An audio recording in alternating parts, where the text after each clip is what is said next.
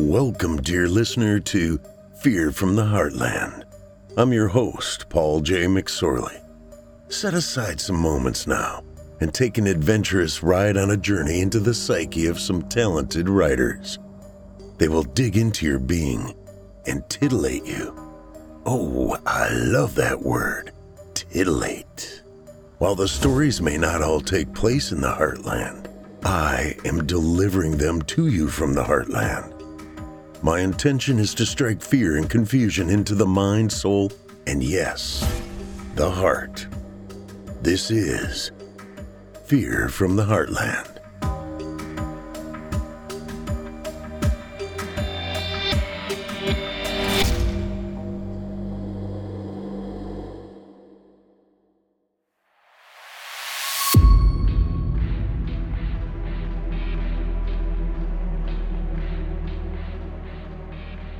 Hello, Heartlanders, and welcome to Season 4, Episode 25 of Fear from the Heartland. I'm your host, Paul J. McSorley. Hey, Heartlanders, you guys patrons yet? Visit simplyscarypodcast.com and click Patrons in the upper menu to join the club. You'll get ad-free versions of this and all our other podcasts, including hundreds of standalone releases from our audio archives dating back to 2012. It's a great way to show your support, and you get a whole lot for it. Two competitive silkworms decided to race. It ended in a tie. I was talking to a buddy of mine. He told me, my dad was so competitive that on his deathbed, as he breathed his last, he said, "Staring contest, go!" Life can be very competitive, and sometimes it exists on a different plane, as we will find out in tonight's story by Eli Pope. Let's get after it. Who would believe a visit to a bookstore could change a normal day into a life-changing journey into your own past? Now pit that past with a stranger's past, both taking the very same path in a separate dimension. When the two converge and the final page shared, well, let's just see how Michael and Laura respond. And now, for your indulgence, the book, page 122 by Eli Pope.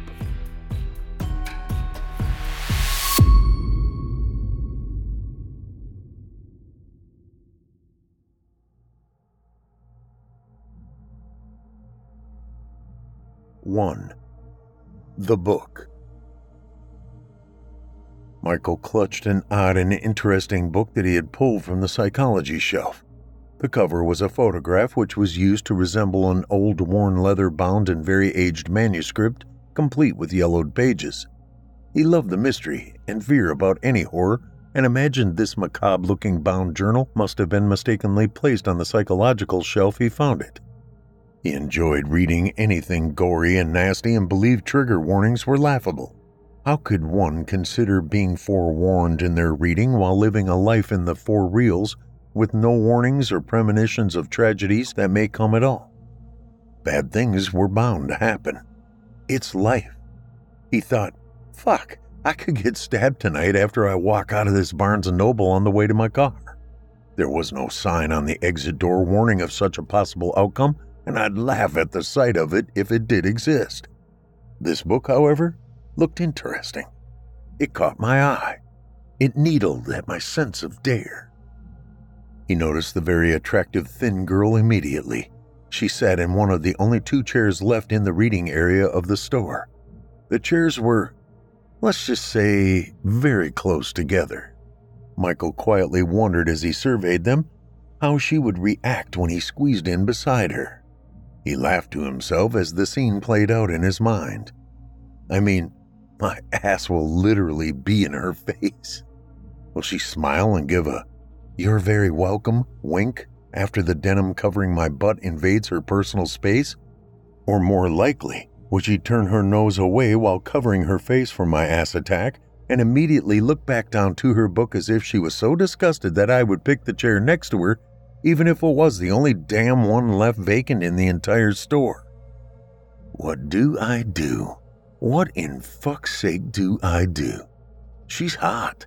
She's alone, and this is the only available damn chair in the place. What the hell? If she gives me that bitchy look, I'll just crop dust the area and let her choke in my angered gaseous scent churning in my stomach from my earlier Taco Hell dining experience. Michael chuckled to himself at his thought and suddenly didn't care what the outcome of Little Miss Hottie would be. I'm here for this book. With a title like, Dig In and Hold Tight, somebody's got a surprise coming. I held it clutched in my hand as I proceeded closer towards the chair. When Michael had picked it up to read the back blurb, he knew he had to take the challenge. That's what it was, a challenge. No one questioned his bravery, not in person, and especially not in book form. The cute girl looked up as Michael moved closer. He was just about to say, "Excuse me," when she nodded that it would be okay for him to sit. And then she smiled at him. No crop dusting today, Michael the ass train. Hell, he told himself, I may go in for her digits. He returned her smile and slid in facing her so it would be his crotch nearly brushing her face instead of his ass. She shuffled her book from her lap, scooching so he could squeeze in. Her book fell to the floor and Michael noticed that it was the same book he had walked over with. He flashed its cover toward her and said, Looks like we're both adventurers up for the challenge. She looked up just in time to get a face full of denim-covered genitals. Oops, sorry. She gave him a second or two to push past her before she leaned over and retrieved her book from the floor. As he nestled into the overstuffed wingback chair, she turned and said, No problem. I've had bigger things in my face. She giggled. But yes, I am a bit of an adventurer. No dare goes unanswered. Never has, never will. Makes a guy wonder. A look of mischievousness washed over his face, turning his usually pale skin slightly redder. What page are you on? She looked over to him after settling back into her chair and repositioning the book comfortably back onto her lap. I actually just picked it up and got settled in before, I got interrupted. She half smiled, half frowned. So, we're starting off together? Awesome. I'm up for it. Guy against the girl, just like in school. The good old days.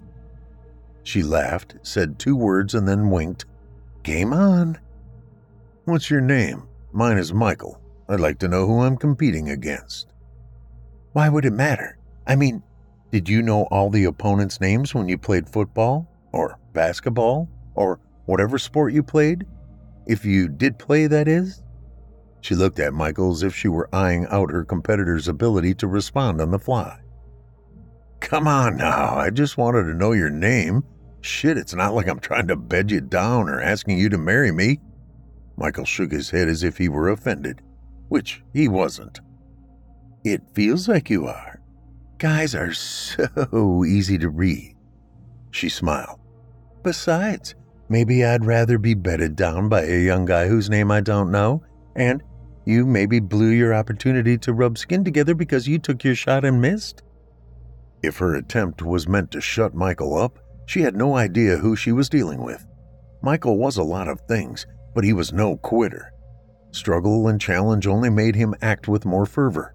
He thrived on challenge. Always had from the get-go. It's why he snagged the book from the shelf when he saw the title.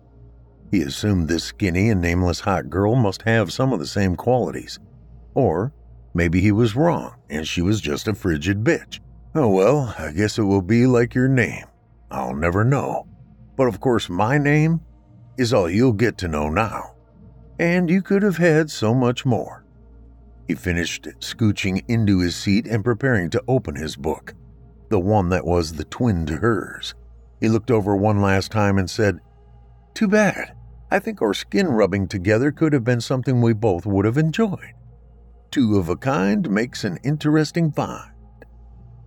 Michael smiled and then opened the cover of his book to page 1.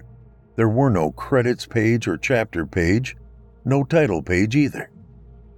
Page 1, right to the meat. Laura. She spoke quietly as she looked over and lightly made a kiss sound with her lips before turning her attention back to the book propped in her lap. She opened the cover to find the same. Page 1, no credits or chapter titles, no explanations. Page 1. 2. Page 1. I challenged you, and by opening this book, you, the reader, have accepted that challenge.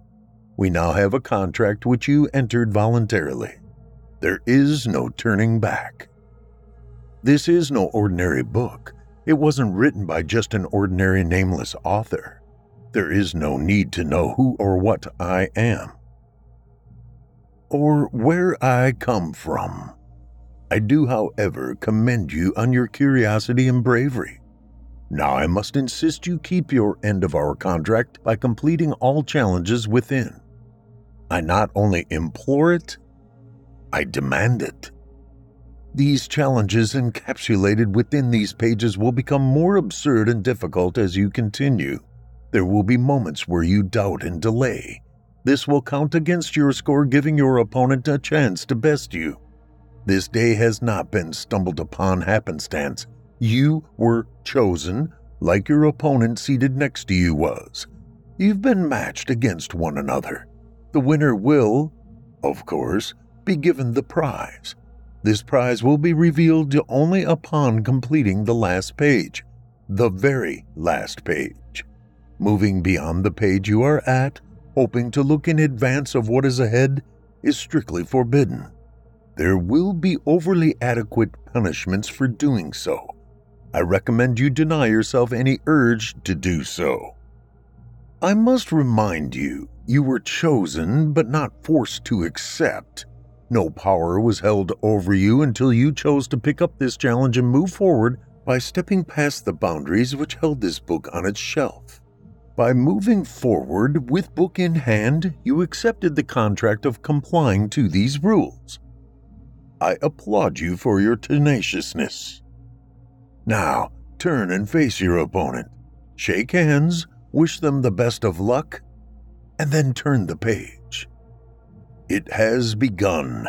Nothing but reaching the end of this book or the failure of your adversary completing a challenge will change your outcome. On your mark, get set, compete. Michael. I looked over at Laura as I reached out to shake her hand. I was speechless. I saw the same blankness in her eyes as her bright green irises met my deep browns. My heart pounded. I felt it deep in my chest. Energy pulsed throughout my body, like my track meet days when I knelt and pushed my foot behind and positioned my toes against the starter's wedge. Laura's eyes showed a slight fear mixed with determination. She looked much like a doe as the spotlight caught her face, locking her stance and sewn tightly between a choice of dashing off in fear or standing ground and facing off with the unknown, unable to calculate the outcome of what was to come. I felt the adrenaline rush. I felt sexual undertones bubbling up through my brain as if I were about to rub that skin together like we had just teased about. But I also felt a fear of that unknown entity that held me captive. As our hands touched each other in the handshake we were required to comply to, I waited impatiently to hear the shot ring out from the starter's pistol.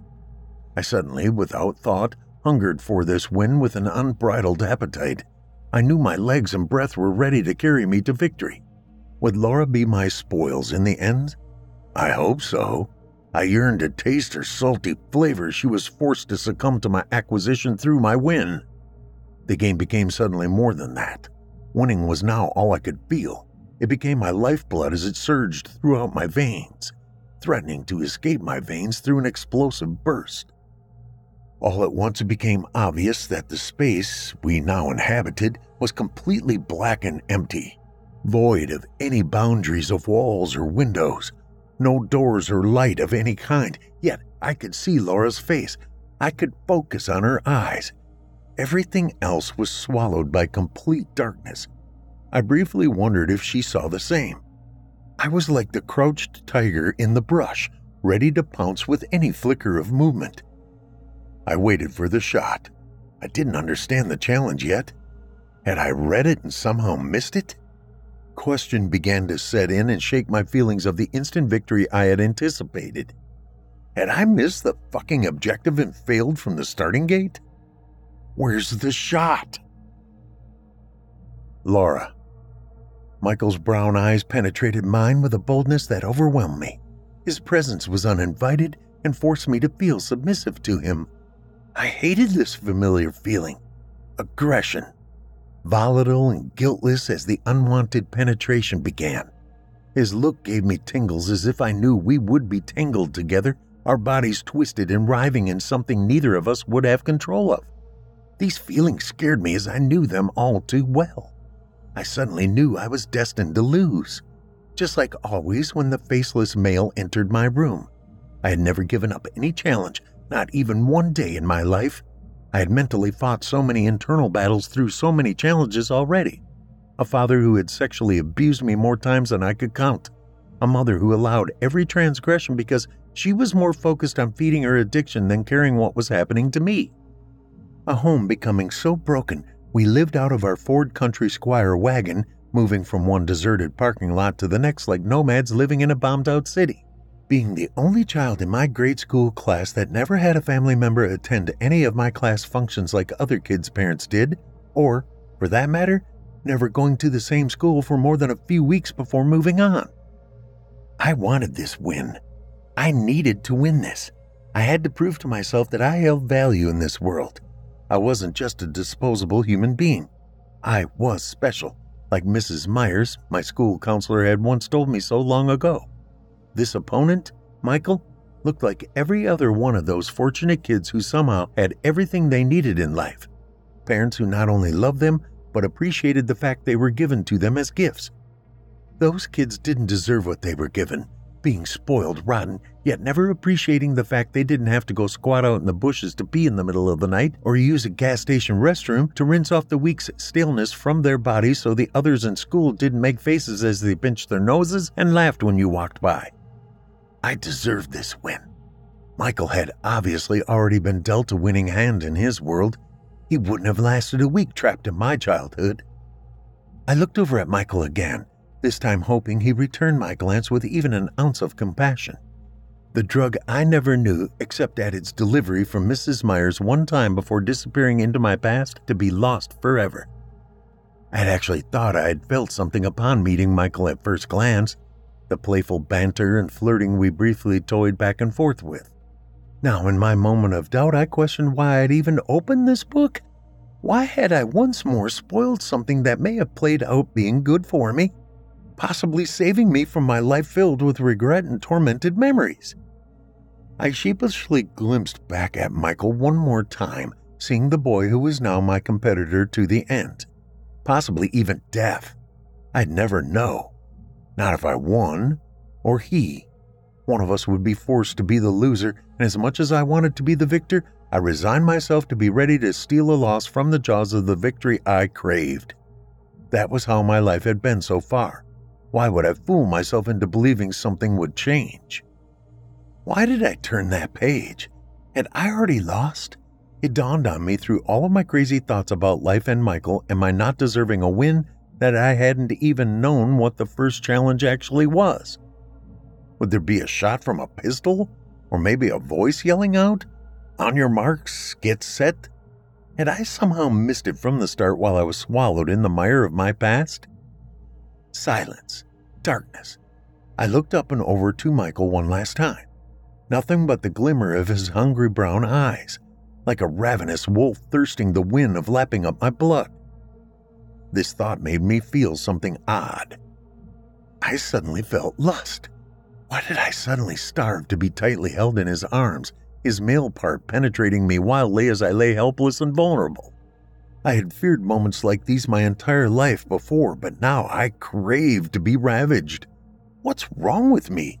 I'd want to scream out, "Mama, I want to come home." But I remembered I wouldn't even know what home was, or where the spot was that was portrayed as home, or, for that matter, what a mama really was. My hand suddenly felt the comfort of a book in my lap. Books had always been my escape from the reality I lived. My fingers wandered across its cover and over the side of the binding, searching until they felt the sharp edges of its pages between. Was I allowed to turn the page? Had I won or lost? Was this some kind of a dream? Had I been secretly dosed with some form of a roofie? So many thoughts and questions.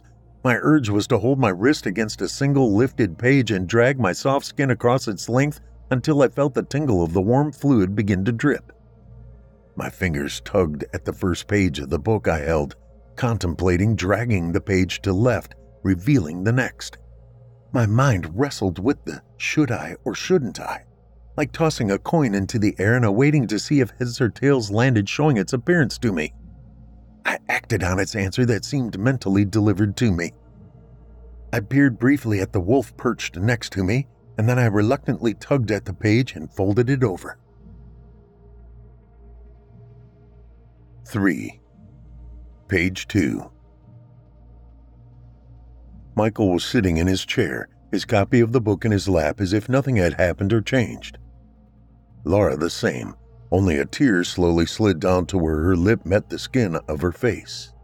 That tear left a damp trail from the ridge of her duct down the curvature between her nose and cheekbone until it sat patiently waiting to spill over her lip's edge and into her mouth. She awaited its salty taste with anxious hesitation. She didn't understand what had just happened. Or hadn't. Who won the first challenge? She glanced back at Michael again to find he was just sitting like a meek puppy. He had been a ravenous wolf only seconds earlier. She had felt his famished hunger, hadn't she? But now he was just the young boy who appeared as nervous as he earlier had, sheepishly sliding in next to her at the bookstore. She slowly turned to face him. He twisted his neck towards her and their eyes cautiously met. A softness came from his mouth that felt so much different than what she had seen him as only minutes earlier. He quietly spoke. I don't understand. Do you? A blankness dropped from above like a stage curtain in a play. Beginning with his eyes and then moving down to his chin, a dull grayness fell over him. He appeared as if he had been vanquished, which led her to question him. Did I win? I don't understand. I was in position. I was waiting for the sound, the shot, from the gun, or... He answered slowly as if each word must jump high enough to clear a hurdle. I don't understand. I suppose... You turned your page also? I didn't know if I was supposed to. I struggled with the question of what would happen if I did, but... Laura responded quietly. Me too. I don't understand what the challenge was. It was never defined, was it? I don't know. I can't see the page to read what to do or what was meant or who won and lost. We're both alive and here, so... Laura reasoned to herself, but aloud. The darkness began to slowly grow lighter, and the books they held in their laps began to become visible. It was like a dim beacon of crystallized droplets alive with the sparkle of early morning sunbeams traveling down from the middle of the void above them. There was no way of defining where it originated, it just seemed to be from above. If overhead was truly even above in this place, one couldn't define any boundaries or gravity or any reference from the world they were once tethered to. There was nothing presented to them except for the sparkle of a glow that began illuminating the pages which lay opened in their books. Page 2. They both dipped their heads down as if a puppeteer controlled them by pulling strings forcing them to focus on the written words scribed onto the second page. You both succeeded the first challenge. We'll call it a draw. The challenge was to turn the page without any actual command to do so, facing an unknown and using your reasoning abilities to make a decision. Laura gained 3 points as she was the first to do just that. Objectives will be more clearly defined from this point forward. The next challenge comes in question form. You must be honest in your answer and not just give a quick response to gain points by completing first. Points will be deducted if the truth and depth of your answers are deemed as such.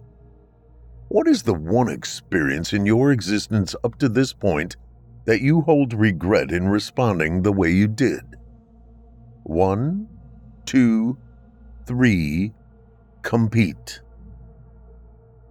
Michael. I was curious about this challenge. I first thought, what fucked up bullshit is this? I wanted real challenges, physical, not these mindfuck games. I'm an athlete ready for an endurance challenge, not this mumbo-jumbo Dr. Spock shit. My mind felt blank, the only thought being a voice spoken directly to my ears from my brain. Dudes are not supposed to have to deal with this stuff. Laura's gonna kick my ass again. Suddenly, and without hesitation, a memory burst into my brain like a meteor plowing into the earth. Tommy Brogan, a best friend for several years before the incident. He was one of those guys you either loved or hated. He was self-absorbed and held no qualms about stealing something from you, or throwing you under the bus, or bogarting that last joint until there was no high left.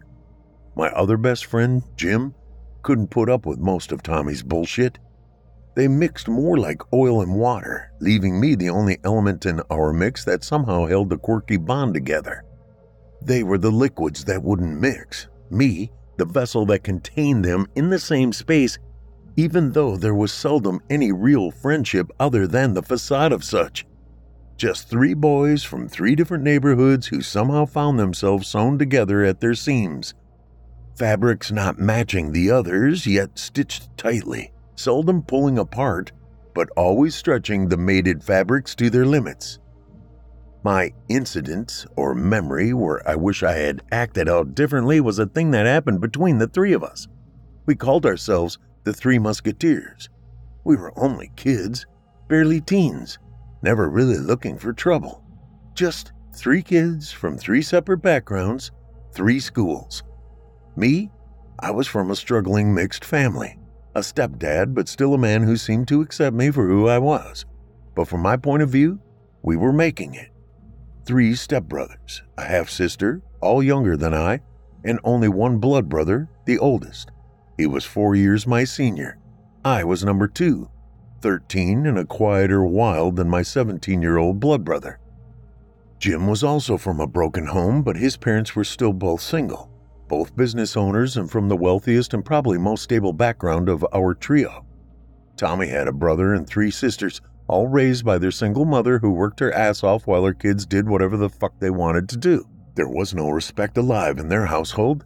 They kept their weed in a cookie tray, always under the couch, barely considered hidden. Did their mother know it existed underneath where she sat? I have no clue. She likely was too busy working hard and trying to keep food and rent paid to worry about such things as if her kids were getting high. Every one of her kids was as wild as a March hare, each in their own differing way, but each getting higher than a fucking kite whenever Jim and I showed up. Anyway, there was one night the 3 of us were out on a summer evening wandering the streets and getting stoned. We were doing our usual summertime clowning and laughing when we walked by a sweet vintage Mustang convertible parked streetside. We all stopped and admired it, each certainly dreaming about owning such an awesome ride someday and cruising in style, picking up chicks and doing stuff older high school boys did with them in the back seat. All of a sudden, Tommy pulled out a 6-inch blade and unfolded it quickly, like a switchblade. Jim and I didn't even know he had it. Clueless. He had never showed us. I remember my first thought was wondering who he had stolen it from. Before any of us could say a word, Tommy stepped up between us and began stabbing the canvas top of the Mustang, attacking it in a fury of rage. A fit of jealousy or something came over him and took control. Both Jim and I were a lot of things at 13, long-haired potheads hell-bent on doing what we pleased, but neither of us ever considered vandalizing anything. We were self-destructive. We never aimed our angst outward. The reaction I witnessed was a sight I couldn't have imagined. Jim immediately called Tommy out, and of course Tommy shot back with, "Fuck you, what are you, a pussy?" Jim pummeled him right then and there. Luckily, I saw the knife fly out of Tommy's fingers as Jim swung at him several more times. Otherwise, someone may have died that night. Tommy got away from his clutches and rolled over on top, wailing away with abandon, hitting Jim closed-fisted in his face. I stood for a second, not believing what I was witnessing. My brain just couldn't get wrapped around what was happening. A moment filled with laughter had quickly transformed into a question of what the hell is happening, and then morphing into witnessing my two best friends practically killing each other. I acted. I did a running kick into Tommy's side with everything I had, which rolled him over and against the now scorned and assaulted Mustang. I lost every ounce of self-control. I was a rage-filled machine. My fists were flying, making contact again and again, over and over. I was no longer myself. Vengeance took over my will to stop. Jim finally pulled me from Tommy's limp body. Blood covered the side of the Mustang and the pavement surrounding him. My hands were bloodied and cut. My breath was only a violent collection of gasps, sucking in and out like a poorly tuned motor full of fuel but starving for oxygen. Jim hollered, "Let's get out of here!" I looked at him, but not really understanding the gravity of what had just happened. "What?" "You killed him, Michael. Look at him. I don't think he's breathing." We bailed. We ran. We left a friend we assumed was dead by my hand. And there was my moment of regret, my outcome I would have wished I could have changed and acted upon differently. I'll never forget the moment I let rage overtake my senses. I very well could have beaten Tommy to death that night. I was fortunate I hadn't, as it turned out, but that was the night our friendships ended between myself and the other two musketeers. We each went our separate ways, and I later found out that Tommy's life would get no easier for him to live. I don't believe I ever forgave myself until this exact moment. What an odd challenge, facing a memory so buried in depth that I had erased it from its existence until now. I understood even less what this book was about now than I had when I picked it up. In that moment, the darkness quickly changed into a crimson red before becoming black again, and I found myself sitting in an otherwise empty gray space, nothing but Laura's vacant chair sitting beside me. I had finished first, I surmised. Will she finish and appear in a second with another tie but fewer points? Or was it over? I sat in silent reflection of the memory I had shared. I suppose there was an entity who now understood a little bit more of the skeletons hidden in my closet. Whoever or whatever it was that now held control over my fate. Laura. I couldn't think of anything. My entire life had been full of choices made by others and not me. I was born into a situation where I never held control over the life that I found myself trapped in. Everything was a reaction to what was dealt out from others, especially the two who I called Mom and Dad. Even responses made from natural instincts of survival seemed as if there was never any personal choice to be made. If you touch the hot stove, your finger reacts quickly out of instinct by pulling it back and placing it in your wet mouth to ease the sting. Submission was my answer to everything. If I close my eyes, the pain will eventually recede and leave. I held no clue how to answer this vague question. I had known no responses I'd made on my own, not any that would matter if I changed it. The building pressure of wondering if Michael had acted out a valid fast reaction merely added more of a strain on filtering out something from my past I would change if I could.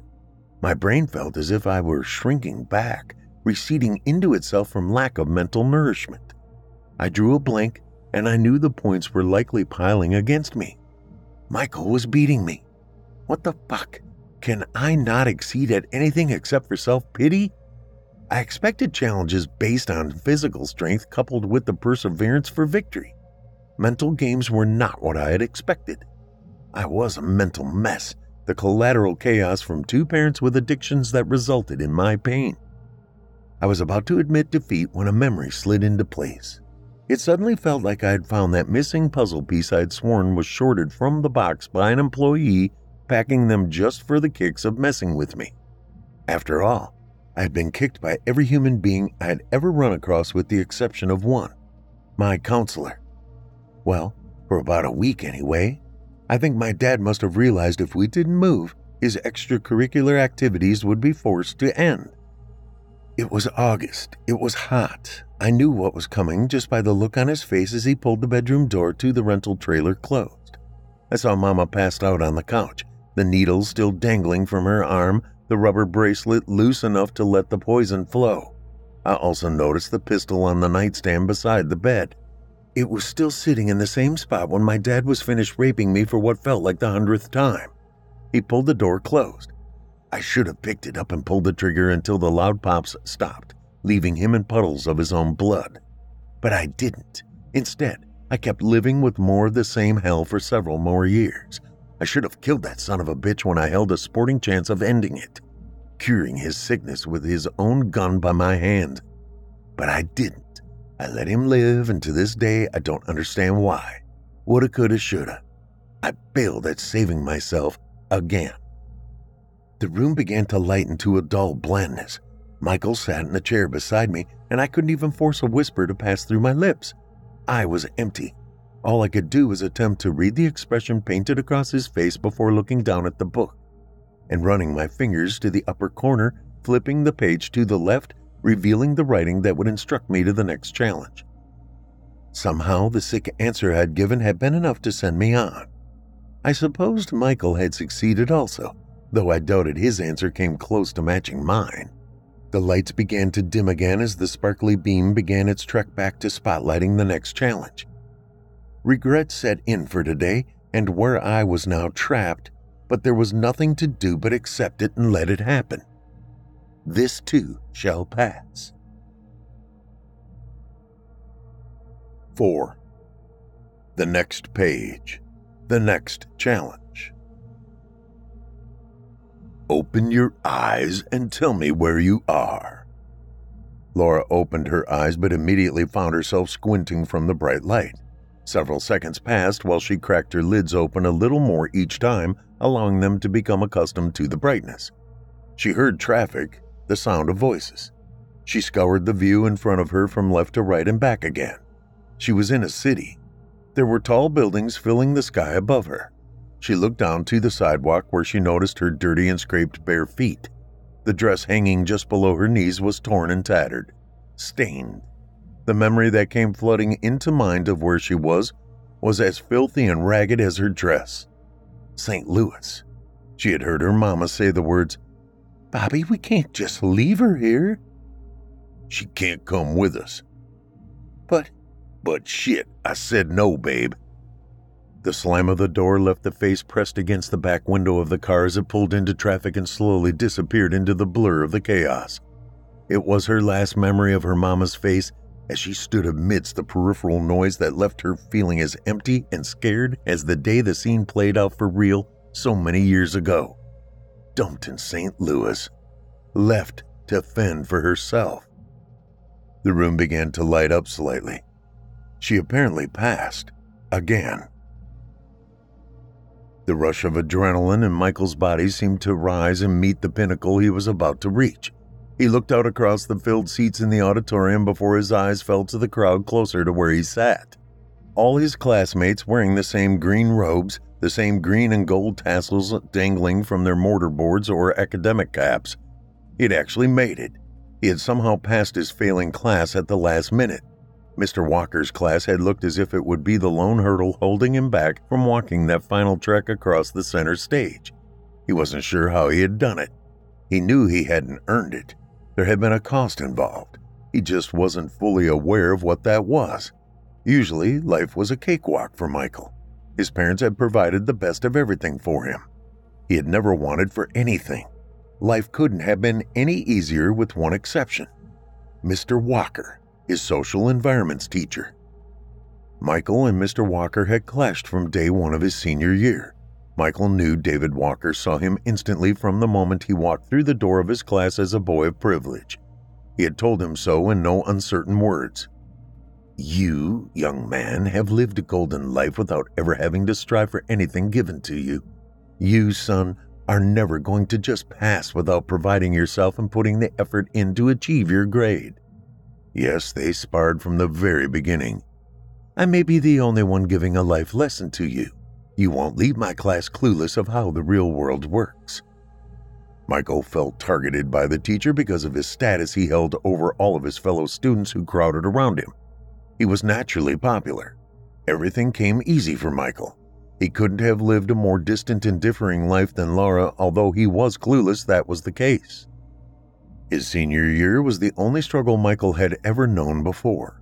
This year was almost coming to an end, and it now looked as if Walker's class would be the only thing stopping him from graduating with his classmates, instead possibly forcing him to repeat social environments during the summer which was already filled with plans of travel to Europe like his father had done. 3 months of hands-on life experience of being on his own in another country, but of course sponsored by the funds of his father's hard work. When Michael's father realized how David Walker was fucking with his son's future, he did what he had done Michael's entire life. He fought his battle for him, behind the scenes, taking care of business. As Michael walked up to receive his diploma, Mr. Walker stood beside the superintendent of the schools, who was delivering the framed print of achievement. Mr. Walker leaned into Michael and whispered quietly enough that only Michael could hear him. "This is the last moment of your easy life. Enjoy it. I promise your daddy won't be there forever to clean up your fuck-ups." He then reached down and clasped Michael's hand into his and squeezed. Firm was an understatement of what that handshake was. Michael knew it was meant to be a lasting memory.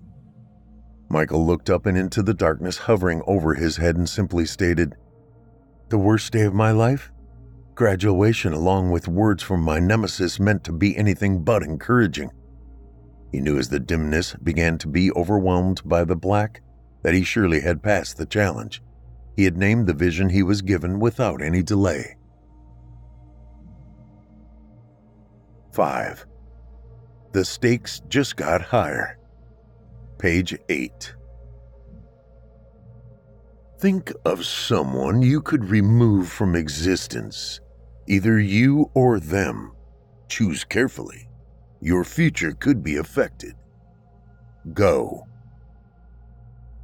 Perspiration dripped from Laura's forehead. Killing someone wasn't supposed to be part of a challenge contained within a book that could be purchased at a Barnes & Noble. "I can't do this," she said out loud. A snarled voice echoed back in almost a shout from the emptiness surrounding her. It came in a voice so cold and removed from anything worldly that she feared it was the devil himself, straight from hell. A drawn-out hiss came first. "Is this your plea to concede to failure, Laura Ray Lamp? This can all end now." A silence grew in a volume of emptiness that could be felt to her core like frozen pain to the bone. "I'm waiting, Laura." Could she be persuaded to take someone's life? Is my life more valuable than another's? She asked herself, hoping not to hear an unwanted answer from an entity she now feared greatly. There was a person who deserved to die, if ever there was one. But could she actually do it? Laura's mind raced. And what about the statement of her future being possibly affected? It didn't matter. There was no possible way to find him anyway. He'd likely climbed inside a hole in the ground and died already. Laura closed her eyes and wept. No, her life hadn't been good. It was far from perfect, but now she was making it on her own. She didn't have to count on parents who didn't love her. She no longer needed all the different foster families to try and change her and form her into someone she wasn't ever meant to be. She was actually having feelings of what she imagined were at least some form of happiness. She could smile now and make it through the day without feeling the pain and lying in a pool of tears. When she opened her eyes, everything had changed. The lighting, the mood, the scene, the people. She couldn't believe who she saw. Should she get up from her chair and go meet him? Confront him? Kill him? If she chose to do the latter, how would she perform the task? Could she actually accept the challenge that may forever change her life? She forced her legs to stiffen and be strong enough to rise and stand. Her legs ached as she stretched upward. Her right hip was extremely sore, almost cramped. When she moved her hand around to touch the pained area, she felt something hard and cold. She looked down and saw the black steel revolver that was nestled against her hip between her skin and pants, held in place by a plastic holster. The adrenaline began flowing, her arteries pumping blood from her heart so quickly she felt lightheaded and faint. Her chest ached as she stood frozen beside the chair, her fingers slowly tracing the smoothness of the weapon at her side. Her father just sat there staring out across the lake as if he hadn't a care in the world. Like all those horrible acts he had forced her to perform, and the sickening moist heat between them had held no lingering sad guilt on him. She began to feel the sweaty memory of him lying on top of her. She imagined hearing the door open and then seeing the shadowy silhouette of her mother's face holding no look of shock or horror. Her breath quickened until she was merely feet away from the man who had stolen her purity and innocence, her fingers clutching the grip, her finger moving inside the guard ring and resting upon the trigger. As Billy Ray Lamb twisted from the seated position, he was perched upon the picnic table. He saw the hatred in his daughter's eyes. He felt the anger and hurt as the bullets riddled his body one after the other until there was nothing left but the sound of a trigger mechanism clicking through the now empty cylinders. Her hand had forced him into the death dance to the ground that he should have known he deserved. Yet, his bewildered stare wore nothing more than a confused blankness when Laura looked down into his cold gray eyes. He gasped as blood droplets flew from his lips. She saw he was trying to say something, and she looked closer, attempting to decipher the faint words between gasps for air. Was he apologizing for all his horrors he exacted upon her? In one moment of extreme focus, Billy Ray managed to force one word from his bloodied mouth. It seemed to draw upon every ounce of life left inside him, but it came out clearly. "Why?" "Are you fucking kidding me? Why? You were supposed to love me as a daughter, not as your fuck toy. You and Mama created me. Why? So you could do the horrible things to me that you did to me? So Mama could know and do nothing because you got her strung out on drugs? Fuck you! I'd kill you all over if I could." She wanted answers to all of her questions that had plagued her from the very first moment her nightmare began, but she was never going to get those answers. Now she would be forever haunted with one more question that would control her and eat away at any happiness she could ever stumble upon. Did Daddy not even know he was doing evil things that killed me piece by piece? Could I ever love a man, or were they all cut from the same evil cloth? The room began to darken. Michael immediately had one person in mind. This person hadn't wronged him in the usual kind of ways. He struggled to filter through memories to find anyone other than the one soul who came to mind first. This was a conflicting moment for him. This person had given him everything he had ever wanted. This person had carried him on such a high pedestal that the feeling of any fall he may stumble to would be devastating because of the pressure and height he had been elevated to. For a fleeting moment, Michael thought about Mr. Walker and how he had alone almost kept him from graduating. Definitely the most recent assault on him that deserved a reprimand.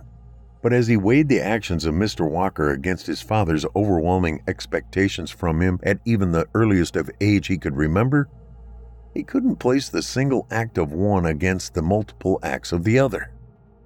Michael knew his father placed the highest levels of performance on him with love. His father only wanted him to have the best of everything, from possessions to opportunities. Michael's father only wanted the promise of a wonderful life for him. And there lay the rub.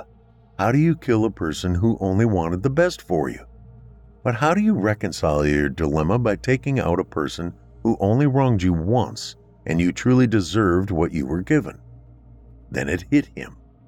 How was all of this even possible? Scenes coming and going, darkness changing into light, the girl popping in and out in this strange macabre competition. It wasn't real. None of it. He had been dosed with some drug. This was all in his head, and the toxin would wear off and he'd either be found in the chair at Barnes & Noble facing one hell of a hangover, or he'd wake up in the mental ward downtown after being hauled in as an overdosed 18-year-old. Or third option, it was all a crazy nightmare and he'd just wake up. Michael closed his eyes tightly, hoping to squeeze his reality from his predicament, and then upon opening them, everything would be back to normal. Mind over matter. Michael hesitated, leery of just popping his eyes open, choosing to slowly coax them open while internally ensuring himself all would be back in place. T's crossed, I's dotted. It's all going to be normal. Everything is back to my reality. I don't really have to kill my father. As he slowly began to open his eyes, the first thing he noticed was that there seemed to be light instead of darkness. This was a good sign, he told himself. 1, 2, 3, and... Michael's father stood over him, eyes full of concern with a dose of anger hidden in the mix. "Son, what the hell have you done?" He immediately heard and saw fully upon opening his eyelids. "I've given you everything. Everything, son." Michael tried to respond, but he was still in some kind of limbo, stuck partially inside his head while the other part struggled with what was happening. His eyes dropped from being locked into his father's, and his vision trailed downwards, stopping on the blood-stained white business shirt his father was wearing. His dad's hands cupping the knife handle protruding from the center of the crimson-red saturated stain. He didn't remember stabbing him. Was this part of the nightmare? Had he really done something so horrible? "I loved you, son." His father's eyes slipped very slowly, receding back under his lids as he stumbled to the floor. This book had cost Michael more than he had ever imagined. Tears filled his eyes as the room began to dim. He understood he had killed an innocence that didn't deserve to die. Michael realized in that moment he had been so spoiled and given so damned much, so easily, that he didn't fully understand what true love had meant. There had actually been a hidden lesson in the madness of this game. 6. The game continues. The pages turn. What Laura hadn't noticed and Michael had was the fact that as the game progressed, they were both learning about themselves, simple traits and intricate feelings that remained in the shadows of their comprehension. The challenges seemed to be aimed more internally at them individually by the actual scenes and lessons they were given, no matter how harsh they appeared at the beginning of each page, stretching their perceptions of how far they would go to achieve the end and what lines presented would cause thought and hesitation before crossing them. Thank God there had been no more killing challenges after they had faced that monster and moved past. Yes, they both had slayed the beast inside that had mastered over them. They both seemed to struggle with what it all meant. Questions occupied each of their minds which hadn't existed before. Questions such as who was watching and why? Who was gaining? What was the real purpose behind it all? Would they both make it to the end, and what would that end look like? Could they both survive in some kind of freak ending with no winner declared, no loser defined?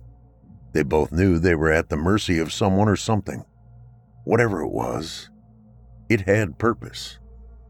Both Michael and Laura, strangers to each other before this odd entanglement had taken them into its grip, were competing, so they still hadn't learned anything about each other, but were diving deeper into their own psyche, now more than ever before. They were both finding out the good they inherently owned, along with the insight of areas that suffered from the drama and experiences of their past. Traits inherited or learned through life to this point, born from their heritage, surroundings, and genetics they came. Before each new page was turned, in the empty moments of contemplation between closing a challenge and beginning the next, the two were able to steal glances from one another. It's amazing how much a focused second of shared looks into someone's eyes can bring. Michael saw Laura's fear, pain, joy, and anxiousness in those brief cobbled glimpses. There was no concept of time left in his comprehension. Michael was certain Laura surely felt the same anxiety he felt. It was heavy, very overwhelming. He imagined she had the same questions of where it all led. Emotions being tugged from the depths of their souls as if they were merely creatures living in the darkest waters and enticed by a chance nibble of curiosity from the bait dangled in front of them. The ensuing powerful struggle from being snared by the hidden hook snagging them each by their lip, making it now easy to reel their tired souls against all will. Pulled in and attached to the stringer and lowered into the dark cell that contained them at their keeper's desire. You have met the challenges and succeeded to this point. This is the final page. I commend you on your tenacity and honesty. At this finishing point in the game, I know you are wondering many things. You played honestly and with great valor. It is never easy to face one's demons. It matters not that a person believes they are ready to face their darkness. Skeletons long forgotten but hidden and dormant in the shadows seem to always rise being called upon. To face those skeletons gives passage for the movement of a possible change in one's future. Should you have failed in this challenge, you surely would have failed in life. You persevered and maintained your integrity. You were given very difficult challenges to force your acceptance of your internal monsters. The next chapter has not been written. It is on your plate to do so. Use the knowledge of your truly knowing who you are to help progress your journey. You know your strengths, and you have faced your weaknesses. You have passed the test. You have moved on to the next level. The wisdom that will be left for you as you move towards completing your journey are: 1. Always be true to yourself. Never move forward without asking this one question. Will this take me closer to where I'm called? Or is this merely a distraction or attempt at setting a trap for me to be caught and held back? 2. Forgive yourself. These actions you have taken did not happen in reality.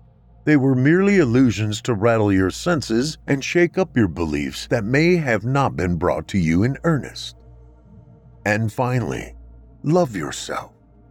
How can you learn to love another in a way they should be loved if you have not first accepted yourself for who you are and how you came to be at the point in your path you stand? Love yourself for allowing life to happen around you and stay the course. Live. 7.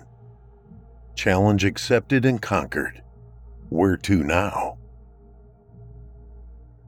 Michael's eyes opened wide. His first instinct was to look over to the chair where Laura had been seated.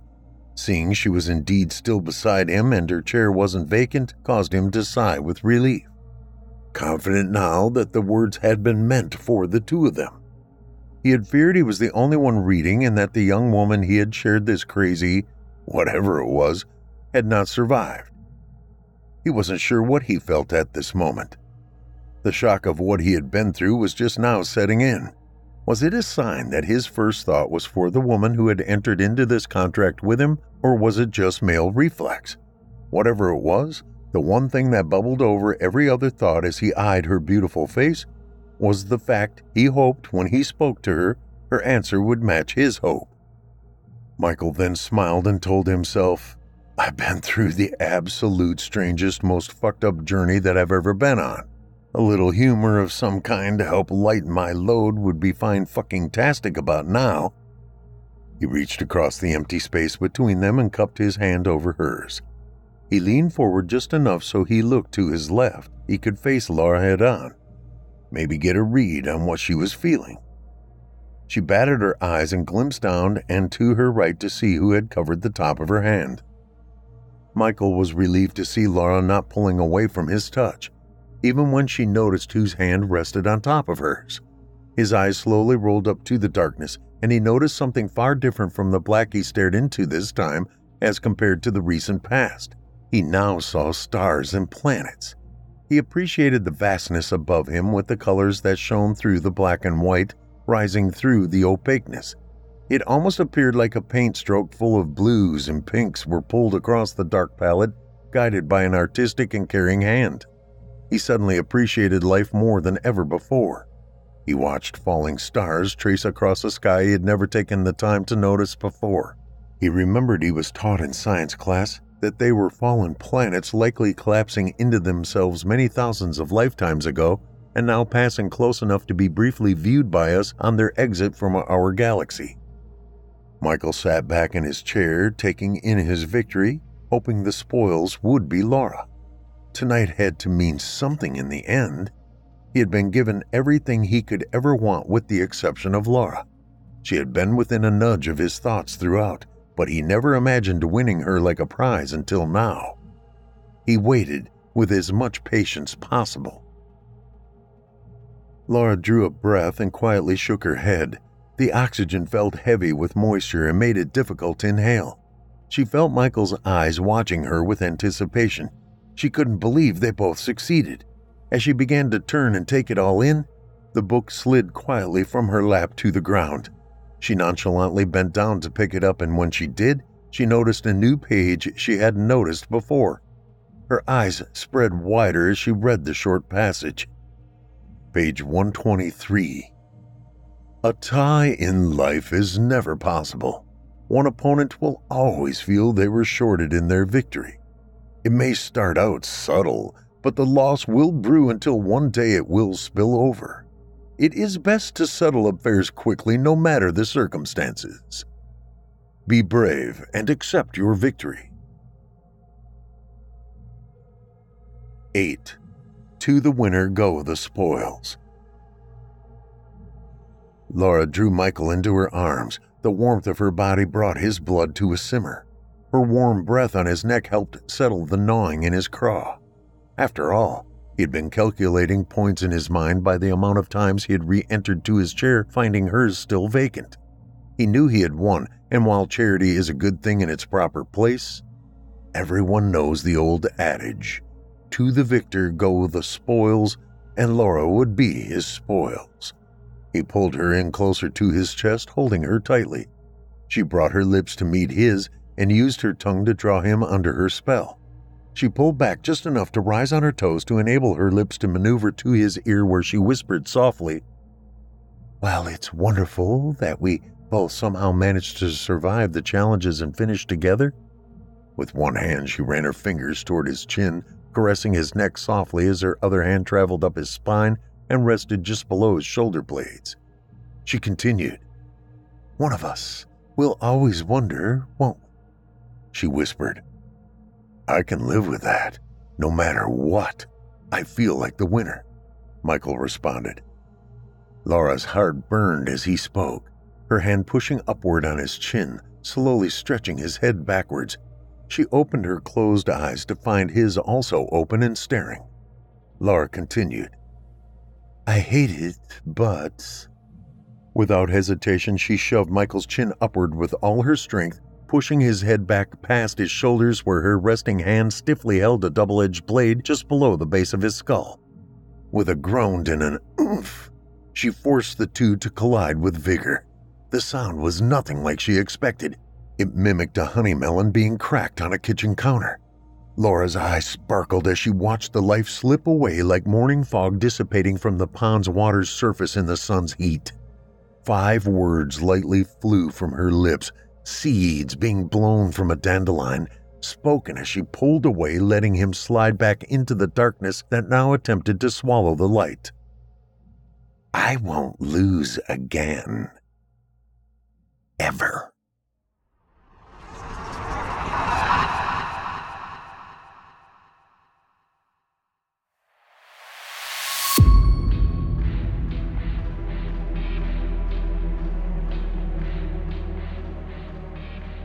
I sure hope you enjoyed tonight's tale, The Book, page 122, by Eli Pope. Eli Pope is a major writing contributor for Fear from the Heartland. Eli began his love of creating stories back in high school creative writing classes. The passion lay dormant for decades, while life took him different directions. The stories never left, and he finally succumbed to the voices in his head, telling him to put them on paper. And put them on paper he did, earning the Literary Titan Award for all 5 books of the Mason Jar series: The Judgment Game, The Spark of Wrath, The Glass House, The Reclamation, and Snapshot into a Killer's Mind, which you, dear listener, can hear on audible.com, performed by yours truly, Paul J. McSorley. The only thing I will tell you, Billy J. Cater is a bad dude. You can hook up with Eli Pope at his website, elipope.com. That's Eli, Pope, Pope.com. He can also be located on Facebook at author Eli Pope, or search groups on Facebook, The Mason Jar Room.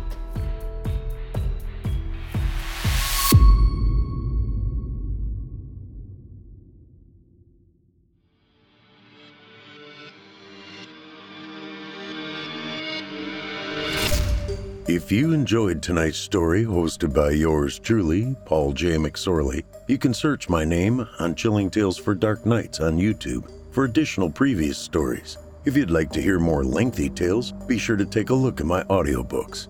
Available now on audible.com or just visit paulsbooks.net. That's PAULSBOOKS.net. You can also find me personally on Facebook and Twitter. And with that, listeners, our weekly journey into the psyche has just about come to a close. But before we go, I'd like to take a moment to thank you for joining us for tonight's episode, and remind you to take a moment to stop by our iTunes page and leave Chilling Tales for Dark Nights a 5-star review and a kind word. And follow us on Facebook, Twitter, and Instagram if you haven't already.